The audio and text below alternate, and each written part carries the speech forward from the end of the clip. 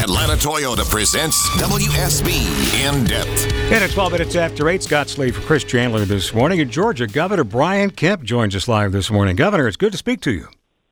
Hey, good morning, Scott. Welcome back. Thank you. It's a limited engagement, but I'll be honest with you, I'm having a ball here filling in for Chris, and it's a great opportunity to talk to you. Of course, July 1st is the beginning of the fiscal year in Georgia, and that's when we see some of the hard work from the state legislature kicking in, and especially in the form, Governor, of this record-high state budget. I wanted to hear your highlights and priorities from this record-setting budget that you signed.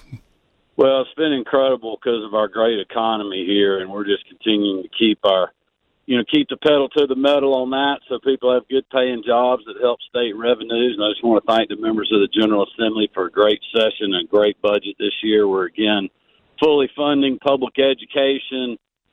We did another $2,000 teacher pay raise, so we've done $7,000 worth of pay raises for our teachers in 5 years. We did a $6,000 pay raise for much of eligible state law enforcement, which they certainly deserve, and we appreciate what they're doing. We have restored the Hope Scholarship to 100% of paying for tuition, which is something that's going to help our Georgia families, and continuing to keep good students here in the state to provide the workforce that we need right now and in the future.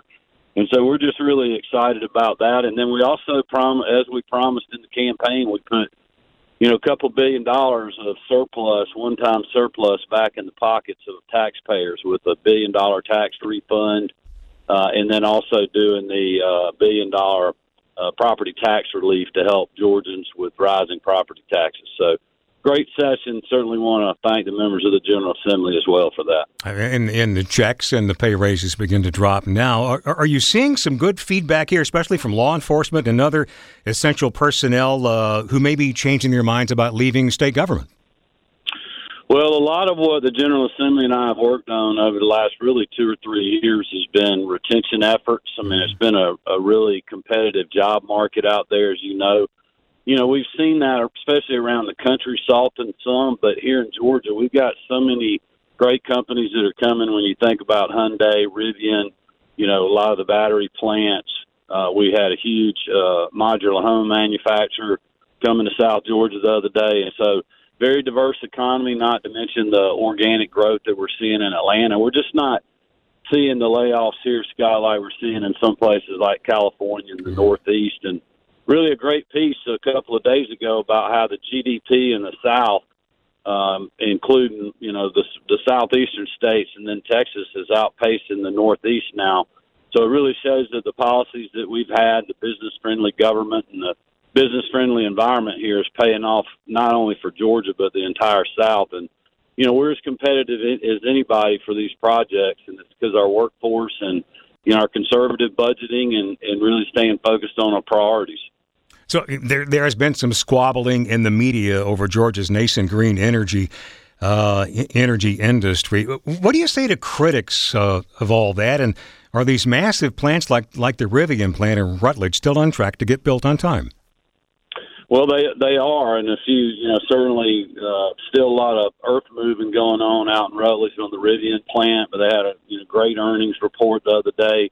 The Hyundai plant is moving even faster than anticipated. If you've been down I-16 and drive by that thing, it is massive. So it's creating great opportunities. And we've already seen double the number of, additional facilities that's going to be supporting the Hyundai plant and the Rivian plant come as a result of us bringing those here. And I would just remind you, as far as the controversy, listen, this all was happening long before the so-called Inflation Reduction Act was passed. I think the Biden administration has just hyper-fueled the market. You're seeing a run right now on rare earth minerals, and a lot of that's driven up inflationary costs, which is actually hurting the industry right now instead of just letting the market work. But, that's done. It's water under the bridge. We've got to deal with it. But people are coming to Georgia because we have, good sites. We have good friendly business policies. We've got great local communities that are stepping up to come to the table to get these projects, and we've been on quite the run, and we just got to keep it going. It's not going to last forever, Scott. This is probably a a 2 or 3 year window to get these folks committed to coming to Georgia, and then it's going to be moving on to a different kind of economy once these facilities are in the ground and being built. Okay, I got one more question for you, and I probably already can guess the answer, but I got to ask you, what do you say to some of these draft Brian Kemp calls for national office to continue to float? Well, I would tell them that in my opinion, there's a lot of good people running for president right now on the Republican side, and I think having me or anybody else get in the race right now really undermines our ability to be able to win and beat Joe Biden, which we absolutely must do. I mean, he is running this country economically into the ground.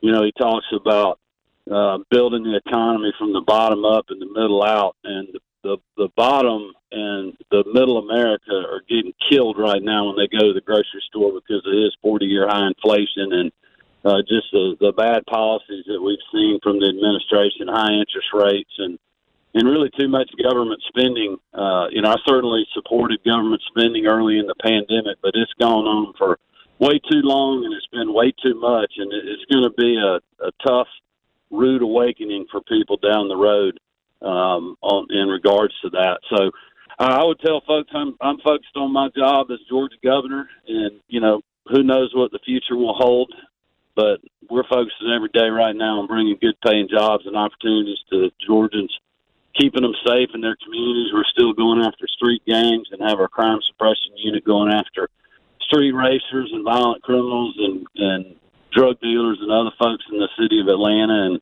other cities around the state, and we're going to continue to do that. Georgia Governor Brian Kemp, it's always a pleasure. Thank you so much for spending this time with our listeners, and have a great day. Thanks, Scott. Have a great day yourself. It's 8:18.